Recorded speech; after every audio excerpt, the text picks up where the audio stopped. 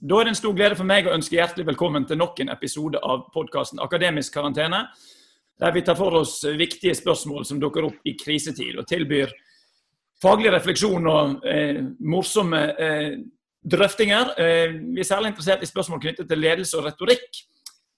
Temaet i dag det litt sånn vidt kommunikasjon i krisetid, men vi særlig interessert i lederen som poet og det kreative momentet for en leder når en krise oppstår. Hva kan lederen si, hva skal lederen ikke si, og hvordan kan lederen fortelle en fortelling som vekker tillit? Og vi har med oss forfatter og produsent Arne Berggren. Velkommen til oss her i podcasten. Kjekt at du kan være med. Og så har vi også som vanlig med oss Joar Haga, som kollega her. Jeg tenkte vi skulle begynne siden denne innspillingen foregår på en torsdag. Så i midten av oktober så dukket det opp i politiet, altså dette at det finnes knulletorsdager i leir B3. Og politidirektør Benedikte Bjørnland måtte jo gå ut og adressere dette. Det vil si, hun prøvde kanskje ikke å adressere selve begrepet. Jeg vet ikke hva du tenkte når du fikk med deg denne pressekonferansen, Arne? Ja, jeg så jo Bjørnland intervjuet på TV. Jeg lo så jeg skrek. Jeg synes det var hysterisk gøy. Bare at det står en reporter fra Dagsrevyen, og jeg tror han 7 ganger brukte ordet knulletorsdag, og prøvde å få henne til å gjenta ordet, men hun unngikk det. Og så i neste omgang, dagen etter, så tenkte jeg det var pussig hvordan politiet slapp unna med dette her, fordi så jeg vet ikke om det var god krisehåndtering eller ikke, men hadde det vært en statsminister, hadde det vært en bedriftsleder i en bedrift hvor det var kjent at ledere hadde liksom forsynte seg av jenter og yngre aspiranter i noe som ble kalt knulletorsdag. De hadde jo gått, ikke rett i fengsel, men det hadde vært en skandale så diger. Men der sto Bjørnland liksom og på en måte var veldig lei seg med store øyne, og var veldig lei seg og unngikk hele problemstillingen. Det var en underlig seanse. I ettertid, altså hun greide seg jo ganske bra på Dagsrevyen, men i ettertid har det jo blitt et begrep, og hele Norge snakket jo om det i en uke etterpå. Jeg usikker på hvor god krisehåndtering det var. Men hva kunne hun gjort hvis ikke hun skulle? Altså, her prøver hun jo da antageligvis å framstå dempet, ikke innby til å liksom bli med på refleksjoner rundt dette her, og bare liksom bekrefte at det her, som hun da sa, at det var nytt for meg at studenter skal ha et uønskede opplevelser i B3-leir. Var liksom sånne type beskjed var det en gjentok. Ja?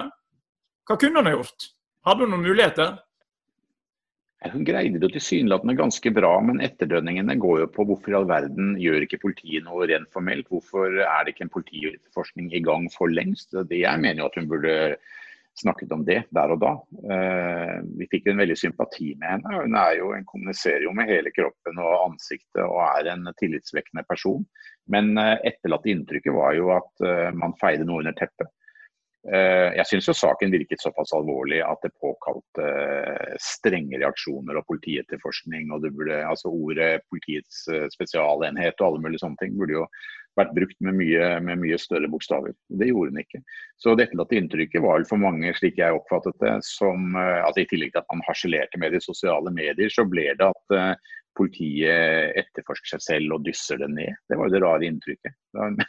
Ja. Så det virket ikke, den strategien, men det virket jo ikke. Joar, altså dette her kanskje eksempel på et punkt der lederens poetiske evner, at den skal prøve å holde litt i tømmene. Det var i hvert fall det Benedikte Bjørnland prøvde på. Hva tenker du om når en krise rammer? Hva poetiske muligheter har en leder, tenker du? Ja, altså den elegante avvergingen med å ta selve ordet i sin munn, som på, altså det jo virkelig nesten et slags varebyggingsmerke. Altså, jeg ser for meg sånne faner på Politihøgskolen, altså her har vi knulletorsdag og runkefredag, som de sa på fredagen etterpå. Altså, det noe det jo en strategi det å unngå å ta et ord i sin munn. Det det jo også lagt mye moro. Altså, det jo en mulig strategi å tie de her. Problemet bare at det alle spør seg om. Så hun har jo men hun framstår på en måte litt mer uskyldsren ved at du ikke på en måte går inn i selve metaforikken selv og beskriver det med andre ord. Det er jo en måte å beskrive det på. Altså, dette gjør jo rettsstaten når en skal beskrive ekstreme terrorister og sånt. En har andre navn på det for ikke å komme så å si summa ned i en slags grøt. Så det er en helt legitim måte å gjøre det. Men om det er konstruktivt i denne situasjonen, det tviler jeg på, fordi inntrykket er, som Arne sier, at det etterlater seg en følelse av at en vil ikke ta i det, en vil ikke ta det på alvor ved å ikke ta i ordet, så å si. Jeg synes jo ofte at det man så med Bjørnland var at en ting er at hun hadde berøringsangst for ordet, men hun burde adressert det. Altså jeg synes mange i en krise snakker til offentligheten i stedet for å snakke til reporteren som står der. Og det var helt tydelig at det allerede hadde festet et inntrykk at dette var gøy, og reporterens undertekst var «Knulletorsdag er gøy». Jeg synes Bjørnland burde sagt jeg vil ikke bruke den benevnelsen, og jeg skjønner at folk tilsynelatende synes at dette er litt gøy og spektakulært, men bak dette her så er det et stort alvor, og det er kvinner som har opplevd overgrep og sånn, så jeg synes ikke den dialogen passer i denne sammenhengen. Jeg tror hun liksom skulle gått mye mer inn og snakket til reporteren og hatt rapport med ham. Det var selvfølgelig en mann.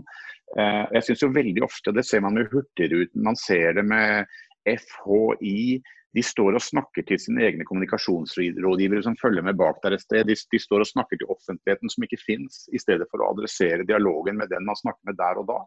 Og da oppstår det en slags sånn rolleforståelse, en slags regi, en slags iscenesettelse som ikke henvender seg til noen. Og det er synd. Jeg tror liksom det er et regigrep. Altså det virker som rett og slett at de har jævlig dårlige rådgivere. Man bare synser og mener, men det er folk som gir deg råd som kanskje er 24, aldri har vært ute i krigen selv. Det er alt for mange kommunikasjonsrådgivere, og jeg har møtt en god håndfull av dem. De kommer rett fra skolen, altså. De har ikke unger, de har ikke vært i skikkelig krise selv, de har ingen livserfaring, og de har bare en teoretisk tilnærming til kommunikasjon. De har ikke testet å ha regi, de har ikke stått på gulvet med en tale selv i en krise og så videre. Sånn at jeg tenker jo først og fremst at Bjørnland ikke hadde testkjørt situasjonen på forhånd. Tipper at ingen har grillet henne og sagt det er dette som venter deg. Hun sto ganske uforberedt. Hun greide seg ganske bra, men i ettertid, så jeg synes hun er ganske flink til å kommunisere, men i ettertid så gikk jo hele Norge av lo av dette her, og vi burde jo egentlig skamme oss for å tulle med det ordet, men det har jo ikke blitt noe mindre morsomt etter den Dagsrevy-opptreden, og så har vi fått fingrefredag, runktirsdag og sånn, så at politiet har jo virkelig litt gass i offentligheten for å få satire og humor opp i dagen. Det har vi kanskje savnet en stund nå da. Ja, det kan du si, men altså, hvis en går til en annen pressekonferanse som var tidligere i høst, altså Petter Northug, det var jo også regissert, altså han hadde jo åpenbart fått hjelp av First House. Men det var jo en overraskende lang pressekonferanse på mange måter. Sant? Han svarte langt og overraskende direkte til mange av reporterne som spurte han. Jeg vet ikke om du fikk med deg den, men hva var din vurdering av den?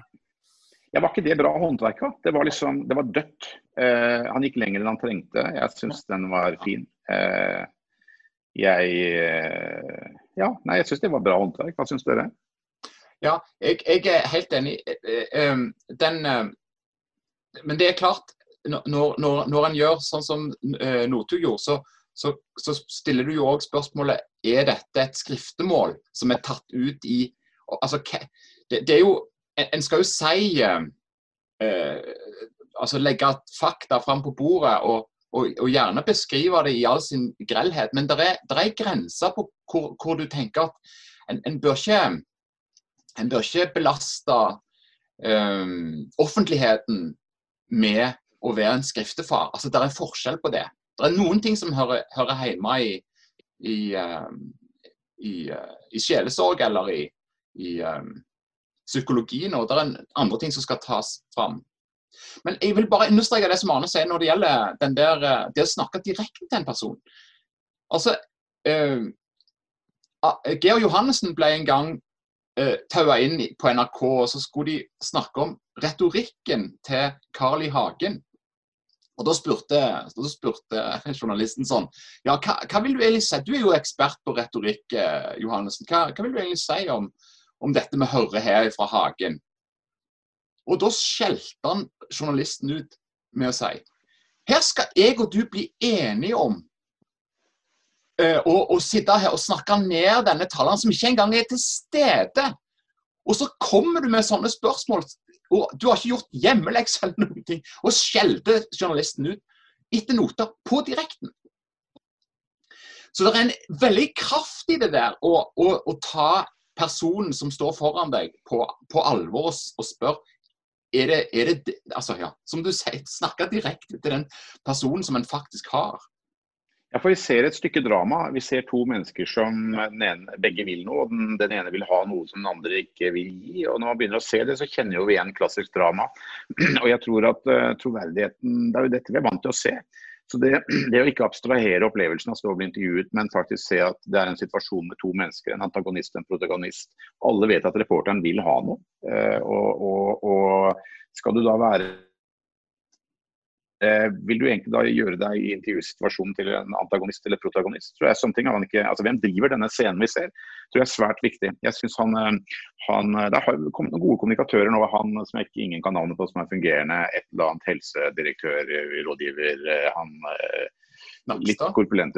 Ja, han jo superbra, han lytter, han åpenbart I situasjonen, han kjempetroverdig, for han kan lytte, han interessert, han har lært seg dette, eller har det naturlig.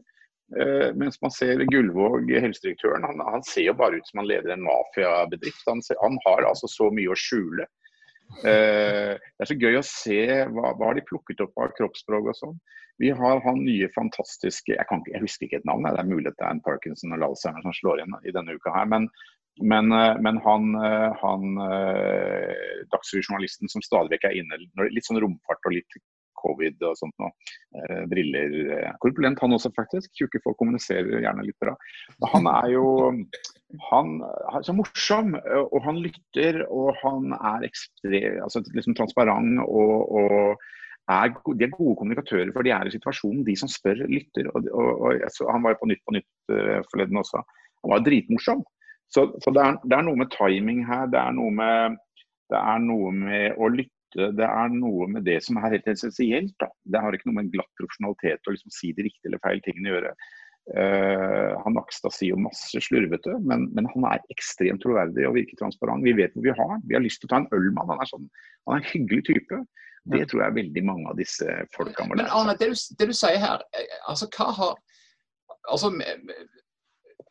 har det med virkelighet å gjøre? Altså hva så å si hva det som sant? Altså sett ifra en forfatter eller en produsents side, hva en sann framferd eller i en sånn krisesituasjon? På regi så ser vi blir veldig ofte konfrontert med en kanal som sier folk liker ikke den karakteren. Vi tror ikke på den situasjonen. Og vi har egentlig full kontroll over den. Vi kan skrive den, og vi har bra skuespillere. Ofte så det jo altså hva sann framferd, hva det som sant ved situasjonen? Jeg tror vi må se at det noe som oppstår mellom to mennesker, og at de menneskene interessert I hverandre. Der har vi studert veldig mye engelsk drama, og etter hvert så kommer vi frem til, nå snakker jeg ikke om sannhet, jeg bare snakker om hva som kan virke sant. Ja. Så det jo manipulasjon. Men det noe med blikket, altså et menneske som ser på et annet og lytter intenst på hva det mennesket sier, og kanskje tar seg tid til å svare, ikke begynner å foregripe svaret allerede mens vedkommende spør. Her kan man jo se på de forskjellige lederne av partier. Har de svar I huet, eller tar de seg tid til å lytte ut reporteren eller motstanderen? Den som venter litt, bruker pauser, leter etter ordene og tar seg god tid etter at spørsmålet stilt, virker alltid mer troverdig og mer sympatisk av en eller annen grunn. Og man ser jo da gode eksempler på folk som har svaret ferdig, og som har strategien ferdig. Og det vel det kommunikasjonsrådgiverne ofte gjør med dem. De prepper dem for svaret, de prepper dem for responsen. Og så står vi der og ser at det ikke en ekte respons, det en tillært, det en planlagt respons. Og det blir dårlig skuespill, eller det blir dårlig transparens, eller det ser ikke sant ut. Så kan vi diskutere hva som sant, da. Men det det. For jeg tror ikke sannheten ligger, som du sier, på budskapsnivå kun. Altså, den ligger i situasjon, altså dramatiseringen av selve situasjonen.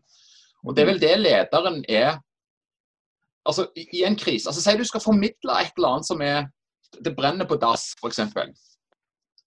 Altså, det noe annet å insistere at folk nå må huske på å gå sakte ut og lukke branndørene sånn som de altså det en annen ting enn å lire av seg en eller annen formel som en har lært. Altså det... Ja.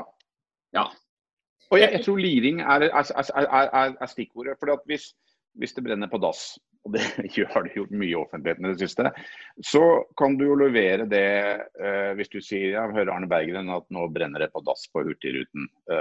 Og så kan jeg si, ja, det brenner på dass, og da det viktig at vi sånn, og det har vi tenkt på, og derfor har vi i Hurtigruten tenkt på det. Når det brenner på dass, så det de 3 tingene og så videre.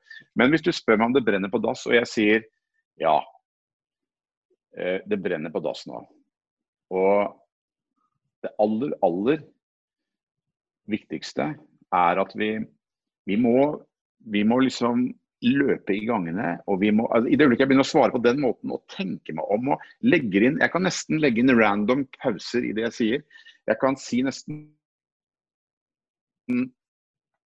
hva jeg vil og lete litt etter ordene. Da virker budskapet mer ekte. Da jeg interessert. Folk ekstremt nysgjerrige på folk som legger inn pauser. Den første feilen alle disse gutta gjør når de står på kaia og har dritet seg ut og har smittet hele Tromsø på grunn av snuskete adferd, det bryter sine egne regler og så videre. Det at de svarer dang, dang, dang, dang, dang, dang, dang. Nordmenn minst i verden liker folk som svarer dang, dang, dang. De liker folk som litt i trøbbel og som leter etter ordene. Og det tror jeg teaterpublikum gjør, det gjør en TV-publikum. Vi vil ha politikere som blir tatt litt på senga og som ikke har svarene rede, ekte, ikke så glatte og tillærte. Jeg skjønner ikke at ikke flere politikere går inn og jobber med dette, og igjen omskaper personligheten sin. Jeg begriper ikke det, men det igjen dårlige rådgivere. Ja, men altså, det du sier her altså at den pausen som fremstår troverdig, altså der du faktisk lytter ut den andre, med å koble til en slags forventning i Norge om hva som ekte. Det jeg tenkte på når jeg så pressekonferansen med Petter Northug, var at her det en eller annen slags sånn eller i hvert fall sekulærpietistisk autentisitetskrav, altså det at han angrer dette ekte, at han, og det bakom synger de trønderske skogene, det liksom dit han skal tilbake og gjøre bot da, i en sånn, litt sånn pietistisk variant, og det skaper en sånn type troverdighet, at han ser ned, han ser skamfull ut, han venter av og til med å svare. Sant? Og i motsetning da Hurtigrutesjefen, altså den kanskje mest legendariske episoden med han var jo når de hadde en sånn improvisert pressekonferanse, der bare bilder, de var presset opp i et hjørne, og måtte plutselig midt under intervjuet, så måtte han gå etter 3 minutter, for en eller annen kommunikasjonsrådgiver avbrøt. Sant? Og du fikk et sånn legendarisk bilde der du ser liksom øynene, altså tankene et eller annet sted baki her, og fyren liksom ikke på plass i situasjonen. Det jo interessant da, i forhold til hvordan ledere Petter Northug har satt der og tok straffen sin. Ja, nettopp. Ja. Han tok straffen sin han der og da, men jeg mener jo også at Petter Northugs merkevare må da være, litt utenfor mitt felt, men jeg kan ikke skjønne annet enn at han kulere, mer interessant. Han skal bygge seg en ny karriere, han skal komme tilbake, han skal kjempe mot alle slags demoner. Han da kulere nå, han da mer spennende som merkevare nå enn han var før dette skjedde. Ja, og det vel også, altså det jo et interessant element i tror jeg, fortellingen om hva som virker på det norske publikum. Altså en komisk altså Vegard Ulvang-uen, altså en har vært på topp, men så har han gått gjennom en mørk tid, og så kommer han tilbake igjen. Og da den tilbakekomsten, den oppstandelsen, så å si, den er sterkere enn sånn som han virker før. Det tror jeg altså, det at den har vært gjennom liksom hardship, det slår godt an i norske. Og vi må ha mislikt en person. Gro Harlem Brundtland var det ingen i Norge som likte. Nå er hun liksom landsmoder forever. Sissel Kyrkjebø, det var jo en vits. Ingen likte Sissel Kyrkjebø noen steder på Vestlandet. Men så kommer hun tilbake. Jeg tror du har helt rett. Man må komme liksom tilbake fra mørket. Man må helt ned.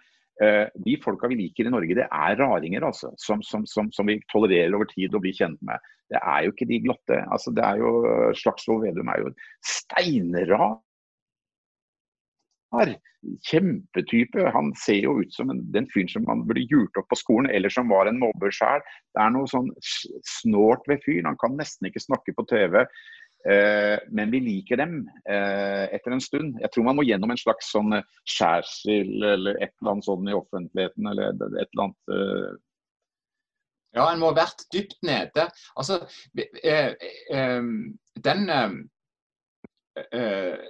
men det å ha vært dypt nede, det kan vel også ha flere. Altså det trenger ikke bety bare én ting. Altså det kan også være rett og slett at den altså i Knausgård sitt tilfelle så jo det å være nede en del av det å være opp, altså der det så tett på, altså suksessen på en måte en dramatisering av tragedien, altså det en sånn, tenker jeg en sånn veldig tett form for en slags komisk da, som lagt inn i selve forfatterskapet. Ja. Men det jeg lurte på var altså, om det noe med om ledere som framstår med det på engelsk flås, altså de som har, altså, for at en karakter skal være troverdig, så må vi bli kjent med denne karakterens brister også, for at vi skal forelske oss i karakteren, eller gi oss hen til karakteren. Altså eksempel på en sånn tale, Any Given Sunday, altså den talen som Al Pacino holder da i garderoben der, så jo, når han beskriver seg selv, altså, så sier han, jeg kan ikke gjøre det for dere, jeg for gammel, men så sier han at jeg har gjort alt galt som en middle-aged man kan do. I've pissed away all my money, I've chased off everyone who loved me, and lately I can't even stand the face I see in the mirror. Så han beskriver han seg selv som en tragedie, og så bruker han det til å formidle det liksom komediehåpet da, altså dette kan bli noe bra. Jeg tenker at det sånne figurer vi ofte fester tillit til.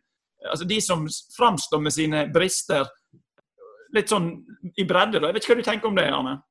Jo, jeg tror det, og jeg synes jo tilfellet Jonas Gahr Støre superinteressant, for han har vært der oppe, han har vært perfekt.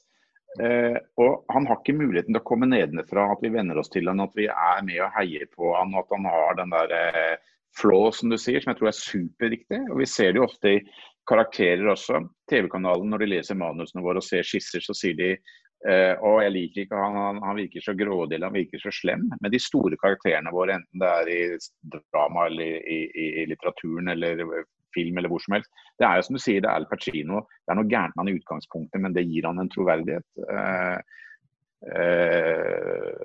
Det skal vel til, det vel på en måte, det vel liksom, det vel en sånn troverdighet på passion eller et eller annet sånt, da er vi jo inne på det retoriske her, men jeg tror det superviktig.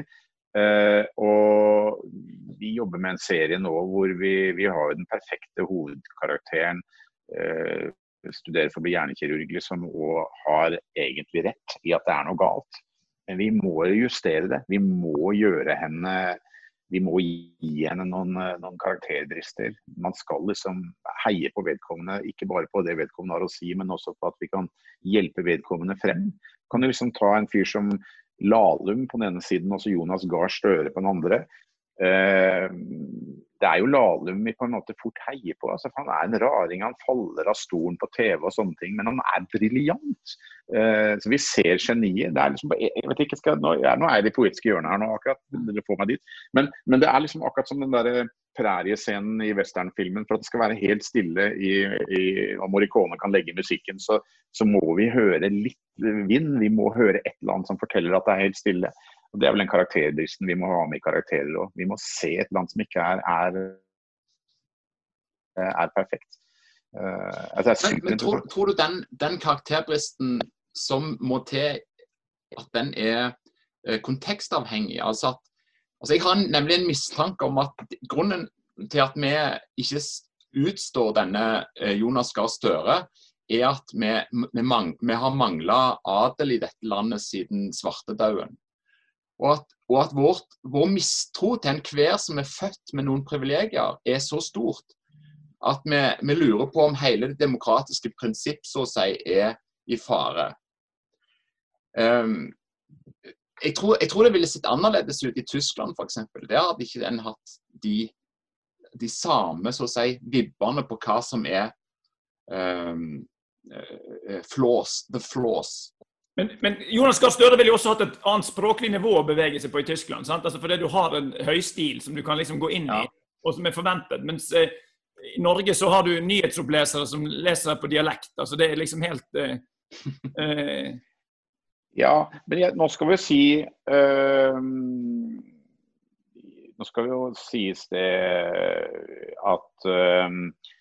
Nå Jonas, det prosjektet nå så knyttet til ham personlig, altså han får juling hver dag i pressen, så egentlig så gjennomgår han kanskje den renselsen som skal til nå, sånn at vi kan tillate at fyren så bright og så elitistisk som han Han helt nede i møkka nå, vi gir ham liksom den muligheten, så jeg håper og tror og forventer jo nå at liksom, når vi ikke har noe annet å liksom snakke om i politikken, så det, wow, plutselig får Jonas Arbeiderpartiet momentum. Det kan godt skje, altså. Det kan godt være han lutheres nå sånn som han skal da, i dette pietistisk sekulære landet vårt.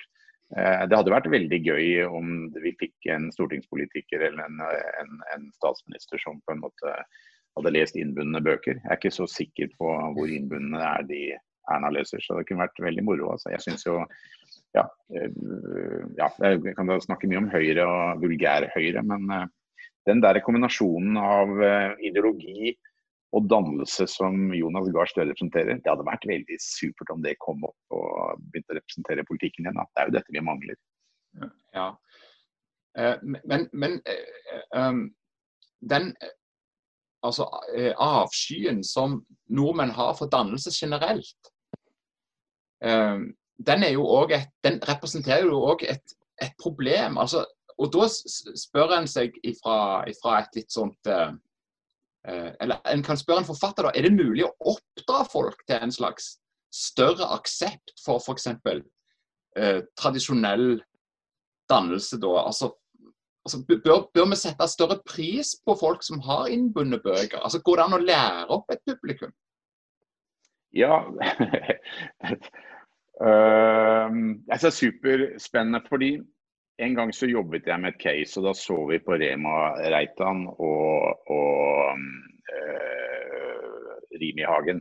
Hva var forskjellen på de to? Og så begynte vi å analysere det bare for gøy. Det var en kommunikasjonscase jeg var involvert i. Hva forskjellen på de to? Den ene blir likt veldig godt. Den andre skummel, altså. Og hvis du da bare slår to akser og sier at du har 4 kvadranter, og du har da univers, adferd, psykologi og holdning som 4 forskjellige liksom, båser, så må du kunne si noe, hvis du ikke en karakter i folks bevissthet, før du kan si at universet til Donald, det Andeby, og der gjør de sånn og sånn, går de uten bukser og alle har snute. Andeby, adferden sånn og sånn, de tenker sånn og sånn psykologisk, og holdningen deres det og det. Du kan ta onkel Skrue. Du vet nøyaktig, hvis han får noe til jul og han pakker det ut, så vet du hva onkel Skrue mener om den dingsen. Alle barn i Norge kan si noe om sånne karakterer som de kjenner fra populærkulturen. Og det Rema Reitan gjorde hele tiden var å dele fra sitt univers. Altså, han viste liksom frem flygel hjemme. Han var jo dønn harry, var lang i nakken. Liksom, han var bare en oppkomling, han var børstam, men han likte å spille på det. Så vi kunne si noe om universet hans. Vi visste hvordan han hadde det hjemme. Vi visste hva han drev med, spilte i band. Vi visste hvordan han tenkte. Han snakket om kremmegreiene sine hele tiden, og han kom med sine holdninger. Han var jævlig flink til å plassere de 4, sikkert ikke bevisst, men det var storytelling, ganske god fornemmelse av det. Så hvis noen skulle si dette soverommet til Reitan, så kunne vi liksom dikte opp hvordan det ser ut. Vi visste nok om han, men Rimi Hagen på den tiden, vi visste ingenting. Det var fasade, det var noe skjult, og det har det vist seg ettertid å være også. Det var jo mye skapgreier og mye rart. Han gifter seg med en godseier, og det var liksom fasade og lureri hele tiden. Han delte ikke Så han var et eklatant eksempel på en måte en fyr som prøver å forvalte noe slags dannelse eller et eller annet sånt. Det blir ikke transparent, det blir ikke ålreit. Kan du ta kong Harald, det nok dannelse der på en måte, men vi vet akkurat at boblejakkene gamle, vi vet hvordan han har det på hytta faktisk, vi vet litt hva han driver med, vi vet ganske mye, det noe som typisk kong Harald. Ja. Så mens typisk Rimi-Hagen på den tiden var jo bare fasaden. Jeg tror dette noe liksom man må ut og kommunisere de historiene, det disse fordømte kjerneverdiene som alle selskapene har, som liksom, det innovasjon og kvalitet, og vi jobber for deg, og fremtiden og økologi og dritt. Men de kjerneverdiene som folk kommuniserer må ha noe med universet, atferd, psykologi og holdning å gjøre. Med en knagg, sånn at folk på 7 år kan skjønne det og kan gjengi det. Som nøyaktig det samme som man bygger en karakter i drama. Hvis vi har bygget en god karakter i drama, Al Pacino eller hvem det måtte være, som skal gestalte det, så kan folk si noe med det. Han har det sånn hjemme sannsynligvis, dette det han driver med på fritida, sånn tenker han, for det hans kompetanse, og dette mener han om ditt og datt. Hvis ikke kan svare på det, så har vi ikke en karakter, og da har vi ikke heller en politiker som transparent, eller en kommunikasjonsperson som vi vil høre om. Og kanskje det derfor det ålreit med disse tjukkassen, for vi ser at han spiser litt mye av og til. Ja, litt sånn trang, den skjorta nå, det flå, vi liker det med en gang nå. Ja. Det jo visst nok gjort en litt sånn spekulativ amerikansk undersøkelse på at tjukke prester bedre på å formidle evangeliet. Altså folk tror det lettere enn disse tynne asketiske, som liksom, altså hvordan skal du tro at noen vil det noe godt hvis de står der og forpint og stramme? Ja, det hele synselementet jeg jo katolikk, så jeg veldig svak for den synsdimensjonen der. Og det at folk litt sånn, det en selvmotsigelse hele greia. Du snakker om det ideale fordringer, men du propper i der sjokolader innimellom prekenene. Det veldig sans for. Det mange gode tjukke katolske prester, men tenk på. Jeg liker de der norske statskirkeprestene som tilnærmet sekulære, de kunne liksom vært ledere for Humanitisk Forbund. De har jo sånne fjellrevenjakker, og du ser at de går med ryggsekk. De tynne, altså de går på fjellet. Jeg har jo selvfølgelig mer en dragning mot tjukkassene som sitter på fortausrestauranter og drikker vin før preken. Så der har du meg. Men den karakter... tegninger som du sier, altså noen viser liksom hvem de altså det da en leders utfordring å så å si vise hvem man det som egentlig det saken, eller vil du si det en elastisitet i selve karakteren, at jeg må prøve å bli sånn, eller Altså, hvis en leder i en krisesituasjon skal spørre, nå skal jeg formidle noe, men hvordan gjør jeg det effektivt? Tenker du på om det arketyper å gå inn i? Altså, det sånn at du liksom kan gå inn og være liksom tjukkassen. Landsmoder, tjukkassen, vitsemakeren, altså skjønner du hva jeg mener? Altså, sånne typer som vi liksom ser for oss et handlingsregister hos. Det kunne vært interessant å tenke på disse koronapressekonferansen, altså hvordan tenker vi persongalleriet der? Har vi liksom, det sånn at den ene den kule onkelen, og den andre klovnene, og den fjerde strenge far? Skjønner du hva jeg mener? Altså, noen sånne, eller hva tenker du, Arne? Det veldig gøy å se disse sidene av hverandre på talestolene bortover, og se hvordan de håndterer det, og små konflikter det, og de merker ikke helt hva de gjør med kroppsspråk og sånn. Men de jo relativt proffe kommunikatører, hele gjengen. Men jeg tror det jeg har opplevd min små forsøk på å være med og veilede folk som skal fremføre noe i offentligheten, jo for det første å ta fra dem forestillingen om at de skal være så jævla gode til å fortelle og snakke, de skal være så store demagoger eller folketalere, og de går på sånne kurs for å liksom lære å bruke hendene og sånn. Jeg tror det bare tull. Det handler om å finne ut hvordan man selv kommuniserer, og bruke det trygt. Kjenne at man eier den talestolen eller eier den situasjonen, og finne ut hvem man egentlig Kanskje se seg selv litt på video, så det helt ålreit når du gjør det, eller du har en tendens til å gjøre det. Ikke gjør det fullt så mye, men bruk det sånn. Bruke det de folka egentlig har i utgangspunktet. Jeg tror jo de vi syns gode til å kommunisere, og som vi tror på, og som vi liker, har egentlig slappet av, avslappet med seg selv. Lytter i situasjonen. mer enn at de har lært seg å være proffe kommunikatører. Da. Det verste vi vet vel de der glatte folka som liksom, vi ser veldig mange sånne informasjonsfolk som endelig de på TV og kan snakke om interesseorganisasjonen sin. Og det blir så jævlig mye, og det skal understrekes så veldig mye, og de så gode. Og så ender det opp med en sånn 16-åringsretorikk hvor hvert ord like mye, og det helt forferdelig hvordan vi elever vi får ikke lov å røyke i skolegården, og alt understreket. Og man blir liksom litt sånn pissatrengt tenåring mer enn en som slapper av har kommet over i voksenlivet. Hva sa jeg nå egentlig? Kanskje det å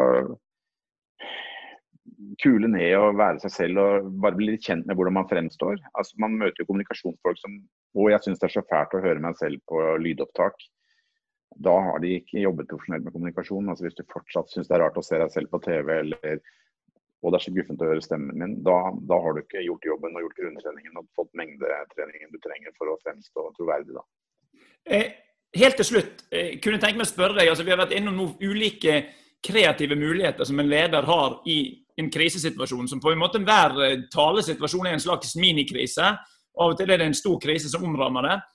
Men hva mulighet tenker du at en leder har for å bruke humor i sånne sammenhenger? Sant? For det jo et tvetydig element. Det å bruke humor, eller altså, Monty Python har jo en sang som går sånn «Never be rude to an Arab», og så til slutten av sangen så blir du på en måte bombet, altså vedkommende dør. Det en alvorlig måten, sant? Men også i denne koronapressekonferansen så har Bent Høie et par ganger prøvd å være litt sånn småmorsom, sant? Eller det har vært noen sånne småvittigheter.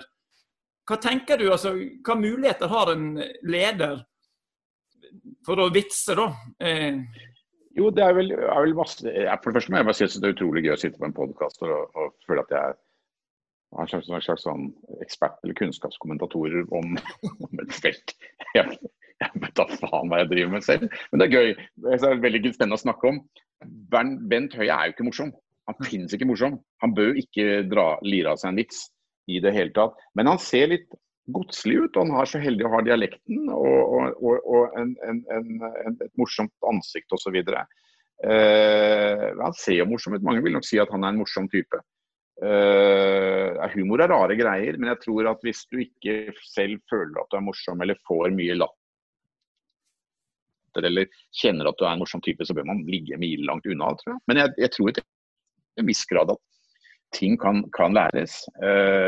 Siv Jensen jo en som stadig vekk forsøker seg med humor i talene, og synes nok hun drivende god til å levere poenger. Hun jo en katastrofe. Det jo ikke da vi liker henne.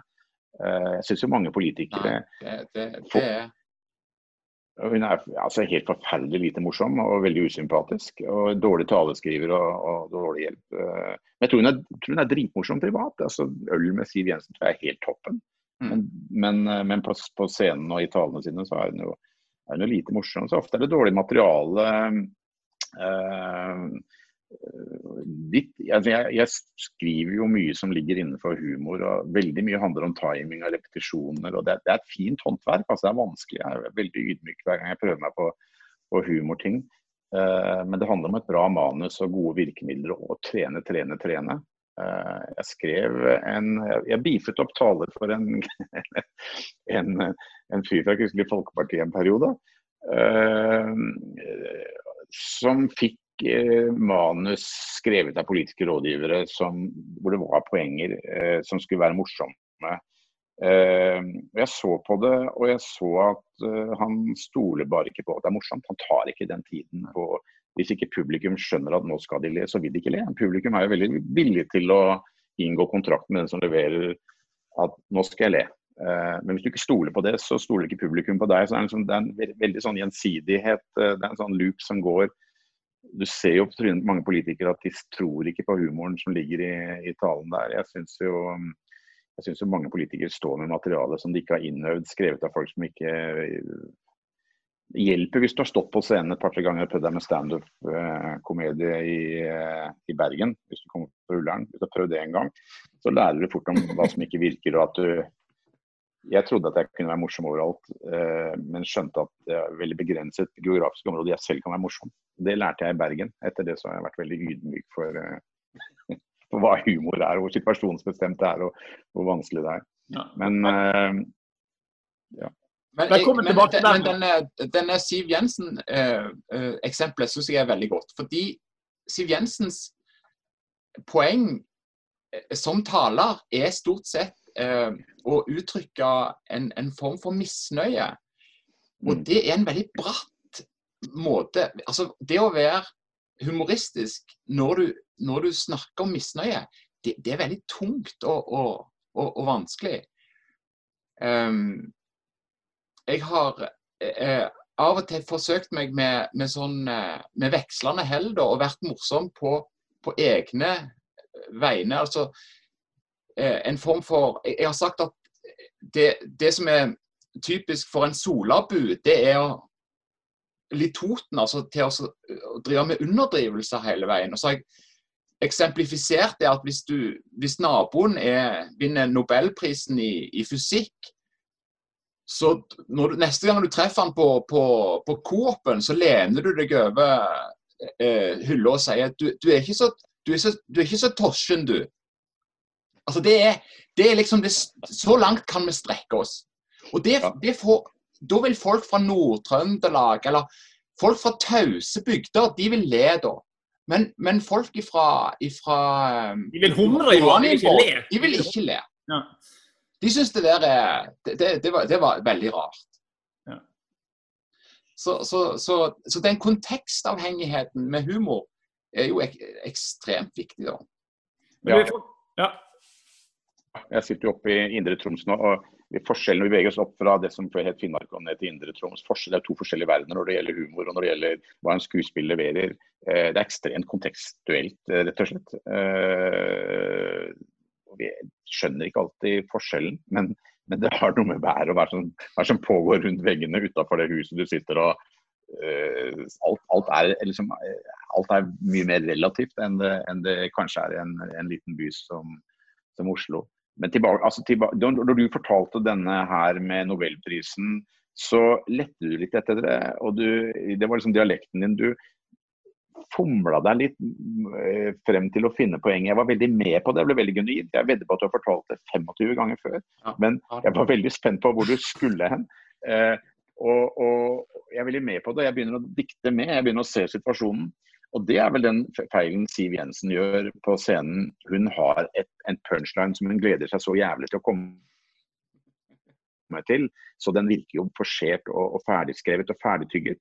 Hun kunne levert akkurat den samme talen, samme ulvekarakteristikken og alt det kunne levert, men da måtte liksom publikum få lov å være med. Hva skal vi kalle han da? Og så kunne hun levere en, og så kunne hun levere en til, og så kunne hun skulle bare gjort det, brukt 3 minutter på det, ikke på 20 sekunder sånn, Marna Jens! Så hun bare trenger litt regi, så kan hun bli ganske fresk. Hun jo en sånn type som hele folkedypet elsker jo egentlig Siv. Hun kunne forført det mye bedre. Men jeg er glad at hun ikke så morsom som hun ønsker at hun... Da hadde vi vært en fasciststat for lengst, tror jeg. Vi må nesten komme til avslutning her. Altså, vi har vært innom lederens poetiske element. Jeg tenkte jeg skulle gi et litt sånn... Har vi det? Ja, vi har. Ja, jeg synes det. Ja, det bra. Jeg tenkte jeg skulle helt til slutt bare nevne et litt sånn fascinerende eksempel på hvor oppfinnsom ledere kan bli uten kanskje det aller beste resultatet. Altså når Burger King skulle slå seg på vegantrenden, altså nå hadde Greggs, KFC og McDonald's liksom fått til dette med å tilby veganere noe, så lagde da Burger King noe som de kalte for Veganuary, eller noe i den stilen. Så kom det da etter hvert fram at det produktet også ble stekt på samme grill som de vanlige burgerne, og derfor kunne ikke veganere ha dette. Da var det en eller annen kommunikasjonsrådgiver i Burger King som sa nei, dette var egentlig ikke et tilbud til veganere, men det skulle være et tilbud til flexitarians, altså de som ønsket å kutte kjøttforbruket sitt litt grann. Så her eksempel på da, det poetiske båndvidden, eller det som vi i boken vår kaller retorisk garderobe. Tusen takk for samtalen, Arne. Takk, Joar. Dette har vært en spennende samtale om kommunikasjon i krisetid, det kreative element og lederen som poet. Takk for samtalen.